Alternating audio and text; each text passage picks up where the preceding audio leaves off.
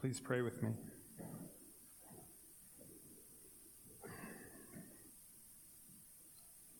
Father, I ask that this morning that your Spirit would enliven us, open our hearts. Let us see the magnitude of what your Son has done. Lord, let your Spirit be a witness to us in our places of need. And may your Spirit empower us to be witnesses to others. Amen.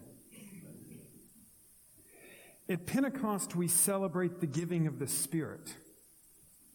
And you'd be forgiven for thinking that that meant that the Spirit sort of arrived for the first time at Pentecost. The reality is that the Spirit has been present since the very beginning of the Scriptures. Think back to the beginning. The Spirit hovering over the waters, shadowing over creation. This is why we call the Spirit in the Creed the Lord and giver of life. Throughout the Old Testament, the Spirit is there, inspiring prophets, leaping forward at Jesus' baptism. We see the Spirit descending from heaven like a dove, anointing Jesus for his ministry, validating his authority.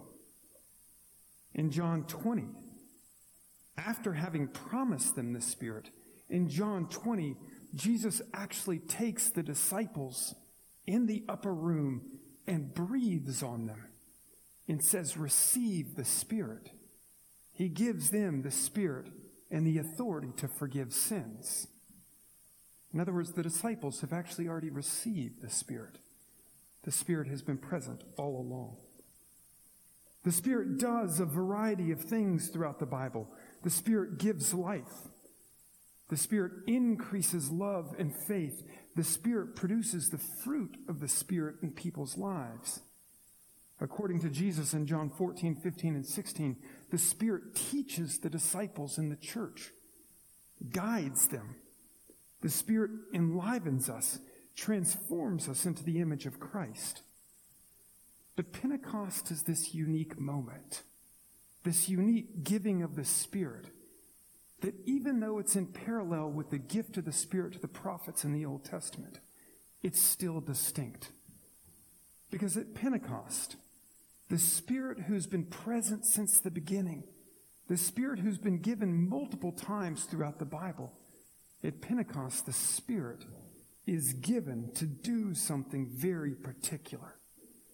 This is a special gift.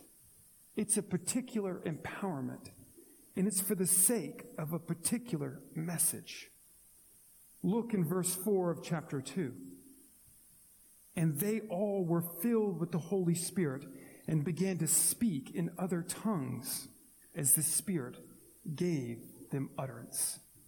This gift of the Spirit is so that the people of God would begin to say particular things. Look in verse 6. Others are bewildered because each one was hearing them speak in their own language. This gift of the Spirit was given so that the disciples would say particular things, but it wasn't just for their sake. The Spirit is given so that they would say things for the sake of others who would understand. Look at the second half of verse 11. The people say what they're hearing them say. We hear them telling in our own tongues the mighty works of God. The Spirit was given so that the people of God would declare the works of God in a way that others could understand. Look at verses 17 through 18. As Peter begins to explain this, he says, "And this is what God had prophesied, that in the last days he would pour out his Spirit so that sons and daughters would prophesy, so that people would see visions and dream dreams, servants and children, old men. In those times," he says, "I will pour out my Spirit so that they prophesy." This is a particular gift of the Spirit so that the people of God begin to declare out loud what God is doing. This is a particular moment. And at the end of this quotation, in verse 21, Peter explains why God is doing this. And it shall come to pass that everyone who calls on the name of the Lord shall be saved. This is a particular moment. It's a moment where the Spirit is given so that the people of God declare the works of God in front of a bunch of people so that people would begin to call on the name of the Lord and be saved. It's one that Jesus had already announced ahead of time would happen. In Acts 1:8, the thesis of the whole book, Jesus said to his apostles, "You will receive power when the Holy Spirit has come upon you, and you will be my witnesses." This is the thesis of the entire book. The people of God receiving power to being witnesses for God. This is what they're doing. This is the point of Pentecost. This is what they're doing when they say the mighty works of God. They're being witnesses. And they're being witnesses so that people would call on the name of the Lord and be saved. This witnessing is what Peter proceeds to do in this big sermon that he preaches that results in 3,000 people turning to God. He's being a witness to the mighty works of God. We all know from courtroom dramas that witnesses are called to offer particular narratives. They're called to bring specific details to light. They're called to explain specific things so that the jury or the judge understands. What specific things did they say? What would you say if you were called to be a witness to the mighty works of God? Our tendency is to truncate the message, to say, well, if I'm going to be a witness for the mighty works of God, I might say, your sins can be forgiven in Jesus Christ. We truncate the message. Of course, that message is true, but it's one paragraph, a body paragraph, in a much longer essay. It's not even the thesis. What's the full witness of the mighty works of God? If you read the first few sermons that the apostles deliver, if you listen to their witness, it's actually startling to me how much of the story we actually forget to tell. It's startling to me how much we miss. And we miss it to our own peril, but also to the peril of others that we're declaring it to. There is so much more that they declare, and it's the so much more that I want to actually hear this morning. This, in effect, is a summary of their first few sermons, a summary of their witnessing. They say, Jesus of Nazareth, he was shown by God through his teaching and his miracles to be the one who would save and judge the world. This is the first point of their narrative. The Jews got that. They have this category called Messiah. He's appointed by God to save and to judge the world. But then they say he suffered first, even though he didn't deserve it. He suffered first because he came to absorb all of the suffering of humanity into himself. He came to take all of the suffering onto his own shoulders. That's what happened on the cross. But they go on because they say that the suffering wasn't the end. The suffering wasn't the end because he then conquers death in the resurrection. And then he's lifted by God in the ascension and seated on the very throne of heaven. He's exalted by the Father in the ascension. And in that moment, when he left the disciples, he actually begins to reign over all things. In this reign, he's actually bringing all spiritual forces into subjugation under his feet. And that reign that was begun that day 2,000 years ago will one day culminate in him coming back, in him restoring the entire cosmos to God. Listen to that moment. They declare this to the people, their witness that Jesus Christ in the ascension was seated on the throne, and in the return, all the cosmos will be in harmony with God.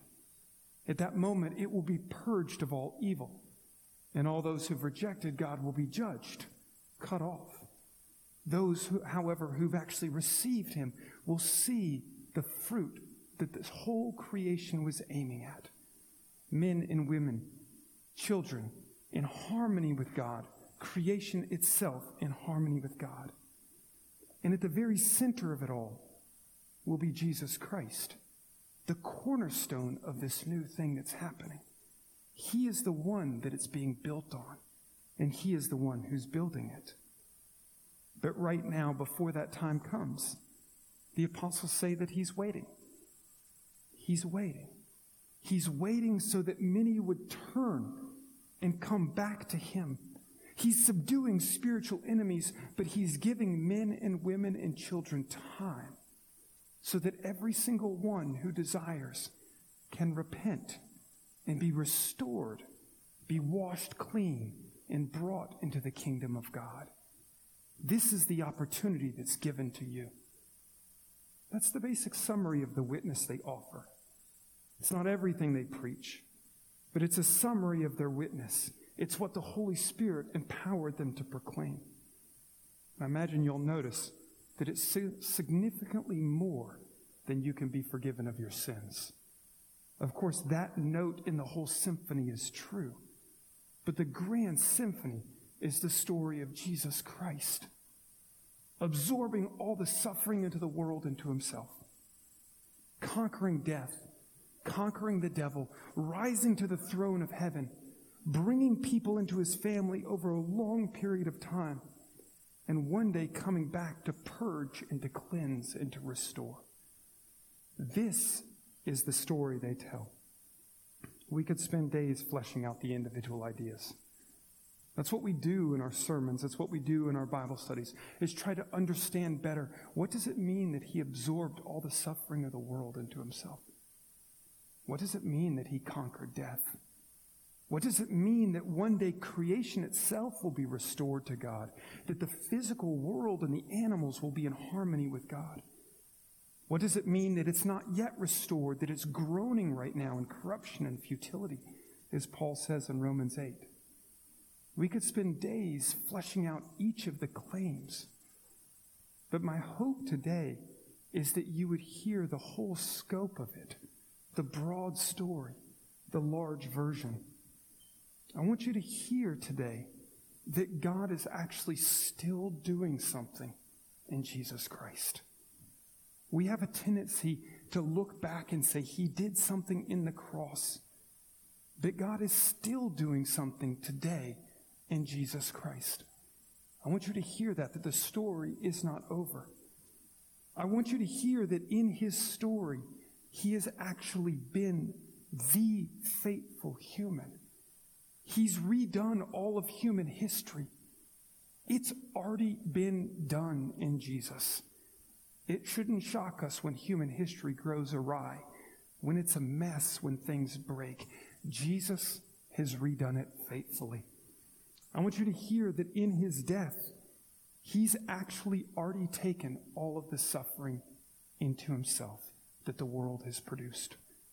All of it is already carried in the very heart of Jesus. I want you to hear that in his resurrection, he's already conquered death. He's already conquered the devil. And I want you to hear that in the ascension, he's actually already begun his reign. He is king. One day that reign will culminate in all the enemies of God subjected to him, but he has already begun his reign. In the scope of this broad story, my life takes on new meaning. In the scope of this broad story, your life takes on new meaning. We tend to think of ourselves as if we are the last chapter in the play. If we don't get it right, the play ends in disaster. Place your life in the broad story of what Jesus Christ has done, the broad story of what Jesus Christ is doing. In other words, our failure to live rightly is answered by Jesus' faithfulness in this broad story. Our failure to live rightly isn't the end, the disastrous last chapter of a tragic book. Our lives are not the end of the story. In the scope of this broad story, our suffering is not the last chapter. it actually is accounted for, brought into the heart of Jesus, and dealt with by Jesus. In the scope of this broad story, our captivity to sin, which some days feels like it will never be broken. In the scope of this broad story, our captivity to sin is answered and explained. In the scope of this broad story, the uncertainness of our future, our anxiety over what is to come, is answered. My hope this morning is that you see the full scope of what Jesus has done, sort of from a bird's eye view, and you go, oh, in the midst of that, there is my life. And my life is not going to turn this whole thing upside down. My sins are not going to bankrupt the whole system.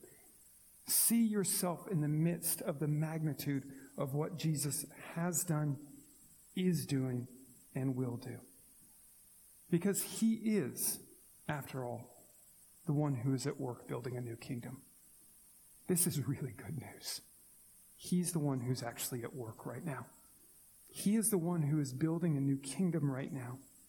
We don't have to fear our failures because he's the one who's actually at work in our lives. We don't actually have to be overwhelmed by our grief and suffering because it's not the final word on our lives. He is still at work. Our tendency to sin or the fact that we will die is not the final statement about us. Jesus has another word to declare over you beyond even the worst that you have done or will do. One day we will see the entire world. And think for a second what we mean when we see the entire world. One day we will see the entire world, and we mean all people. But we also mean the physical creation. We mean political systems, as amazing as that is. We mean the sciences and the arts. One day all of it will be at peace with him. He will purge and cleanse all evil from all of it. And all of it will be in harmony with him. The animals and the world systems of politics and the way that we use arts and the way that we use the sciences and our own souls, one day Christ will be all in all, and all will be at harmony with him. In other words, because of what Jesus has done, because of what he is still doing even this day, and because of what he will do, our lives are secure. There is actually nothing for us to fear. Even in the midst of the mess of things, and even in our failures, our lives are secure. This, by the way, is why the early church could give away its money so readily. Because they saw themselves in the midst of God's greater story. And when they recognized that Jesus is doing something that is cosmic in scope and he has all the power, good gracious, he'll take care of us. They could give away their money so easily because they understood their place in the story. This is why they weren't frightened of persecution.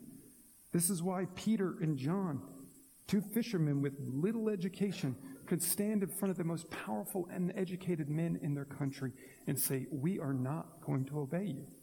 You can't threaten us. We are citizens of the kingdom of God. This is why the early church could break through ethnic barriers. This was hard for them. The Samaritans, are they really in? This Roman centurion, is he really in? But eventually they got it. If this is this cosmic redemption that Jesus is working on, that means we have to learn to love these people we've hated all of our lives. The grandness of the story transformed them. My hope is that the grandness of the story begins to transform us. So this morning, when we celebrate Pentecost, the giving of the Spirit, my prayer for myself and my prayer for y'all is that the Spirit would witness this story to us. That by the Spirit, we would hear the part of this story that we need to hear so that our hearts are woken up again, so that we're set free of a fear again, so that we're delivered from a sin again. And my hope also is that in the gift of that Spirit, we would begin to learn to witness this to others. To say to those who are suffering, your suffering is carried in the heart of Jesus. To say to those who are hopeless, there is a new kingdom being built and you can enter it. To say to those who are guilty, sins can be washed away in this kingdom. My prayer is that we would, by the power of the Holy Spirit, learn to witness the full scope of this story to others. Amen.